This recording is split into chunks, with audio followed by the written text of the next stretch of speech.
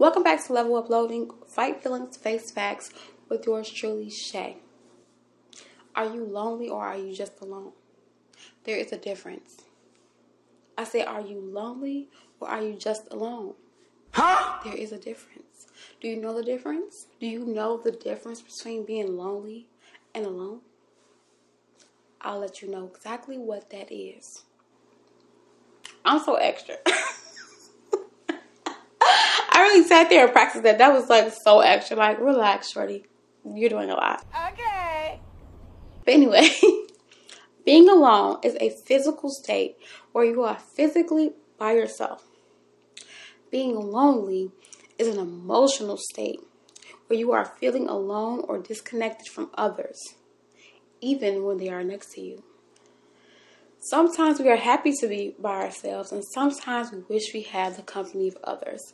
I got that from a counseling website, nicejocounseling.com, being lonely versus being alone. But this is a question that I ask myself all the time, and it's something that I actually struggle with sometimes because I am very rarely, hear me out, please, before you start judging. I'm very rarely lonely. I feel as though I have such a great relationship with God.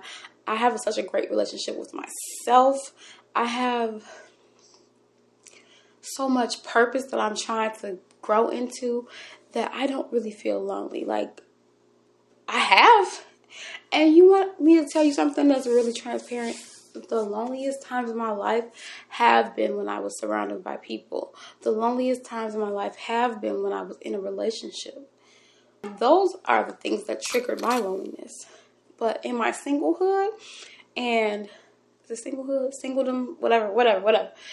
As a single woman, I am just so immersed in my Bible, my podcast, my job, my hobbies on the side, whether that be my live music, my poetry, meeting new people in this new town that I'm in. I mean, I've been here for 2+ years now.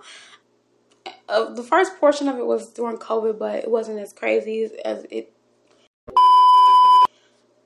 The first portion of it was through C19, let's just say that, because I don't have time for YouTube, even though I'm not monetized yet. It's coming. But I need to make sure that all coins are secured. But neither here nor there. The first portion of my time here was not as, interactive as it could have been if this was a different time that I moved. Anyway, I just think about that so much. Like, am I lonely or am I alone? I've always just been alone. I've always been okay with it. And I don't know if it stems from this, but I was the only child for 5 years almost. Well, 4 3/4. I was the only child.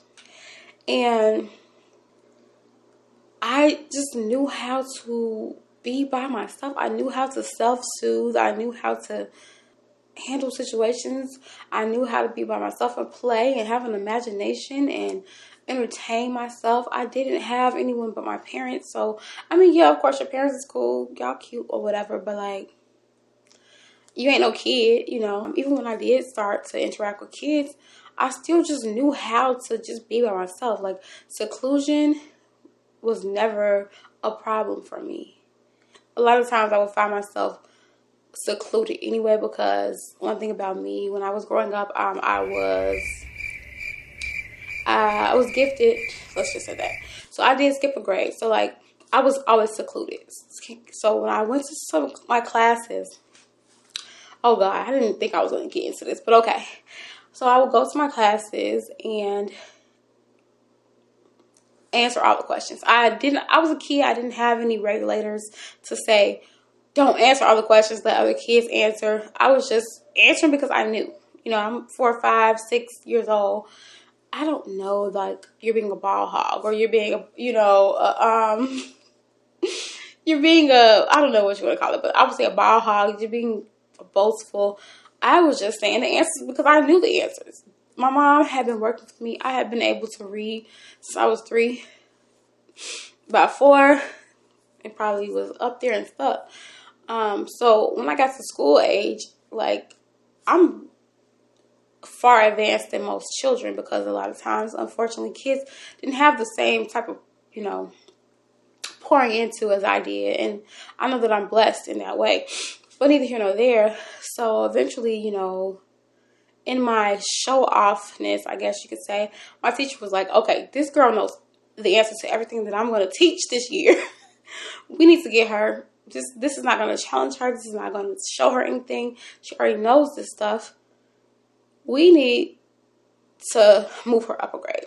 And so I got moved up a grade. So before we actually moved me up a grade, because obviously I'm in those young years where it's like developmentally, I might not be ready to be with the older kids, but educationally and, mentally, I might be able to, but I have to still fit in. And so I had to half days. I did not know this was going to turn into like a fake story time, but okay. It's fine. I did half days where I would go to the next grade and spend a half day with them. But when I came back to my class, I was given computer privileges. And I was alone. I've been singled out my whole life. So I've been set apart my whole entire life. And I think people look at that, and that even the kids, then they were kids, they don't even know what they're doing, but they were like, well, why does she get to be on the computer? Because when I came back to the room for the second portion of my day, because I just only was doing half days at the upper grade, so kindergarten level, I was going to first grade, only doing half days. Why she get to go get straight onto the computer? I was playing Oregon Trails. If you old, you know what I'm talking about. I think it's Oregon Trails. I think that's the name of it. But if you old, you know what I'm talking about. That used to be the jam. Killing all the levels on that. And they're still having to do their daily, activities. And it was just crazy because I couldn't explain it, but I have been set apart my whole life. I've been alone my whole life. Like, I've been surrounded by people. I have always been a great interactive person. People love me. I've always been like that nerd that people still like. Like, I was relatable. I still was down to earth, but I was getting, when my standardized testing come, if I'm in 6th grade, I'm getting 9th and 10th grade score, numbers, things like that. But everybody would be rushing to me to be like, oh, let me see what we know Sharonda. Not too much on the name. Y'all call me Shay. But they'd be like, we know Sharonda got, what you get? So, I'd be like, oh, I got a 9.7. Mind you, I'm in 5th grade. I got a 9.7. What you get? If you know about Iowa tests, please leave me a comment somewhere, because, we used to have to take them Iowa tests on them Scantrons. Whoo, child. But, that was nothing to me because, like I said, my mom had really prepared me for school. And then when school did take over, we still had stuff. Like, my aunt, I promise you, we used to come when my aunt was like, she used to watch us. And we would go and we'd have, like, drills where me and all my cousins would sit around. We'd have, like, multiplication. I cannot talk. We'd have multiplication tables. We'd have our timetables on a sheet, and we'd have to try to get through them. It's timed, and whoever could finish first. And I would be finishing first, like, all the time. Like, I was really brilliant and gifted, and that's not even just to toot my own horn. That's just to be honest and be real. Now, as I got older, I did resent a lot of the learning that I got, because I just felt like some of the kid stuff, bear with me, I still got to be a kid. I just was tired I was striving for perfection because that's what I had been used to. All A's, all this. Like, that was a lot of pressure for a kid, and I did not realize it until I got older, and I started to rebel against it. To the point where I even failed classes when I was in high school. Like, had to retake them or had to go to summer school.